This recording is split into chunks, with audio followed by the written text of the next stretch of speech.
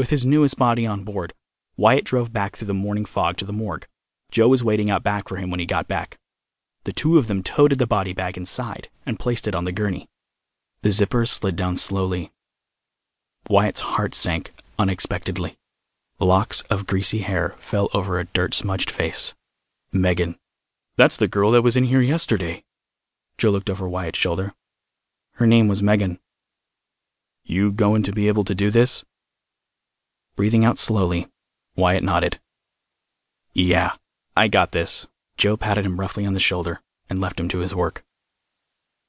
Megan's eyes stared up at him from the table. Gently, he closed her eyelids. Wyatt's hand trembled with the scalpel over her abdomen. He took a deep breath to steady himself. Just a few hours ago, she had been alive. Now she was on his table, under his blade.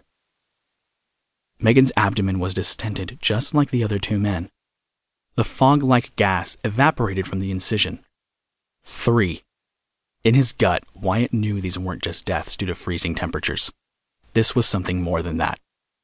3 bodies with busted-up stomachs and odorless gas pockets couldn't be coincidence. Someone was doing this. With no one to claim her, Megan was transported again to Ginseng Funeral Home. This time, she rode in the back. Jason was waiting for him this time. When they rolled her inside and pulled back the sheet, Jason threw up on the floor. Mike grabbed him and shoved him out the door. He doesn't have the stomach for this. I don't know why he's still here. Mike shook his head and sprinkled lime over the vomit. Probably just shocked since he met her yesterday, and now here she is. Wyatt looked over Megan's pale face.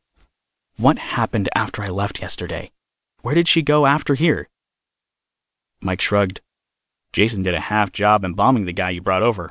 We loaded him in an eco-friendly cardboard casket and took him out to the cemetery. Mason has some plot set aside for John Doe's. I borrowed the backhoe and we buried him. Nothing fancy. Was she with you the whole time? She went with us to the cemetery, but after the buried guy, I don't know where she went.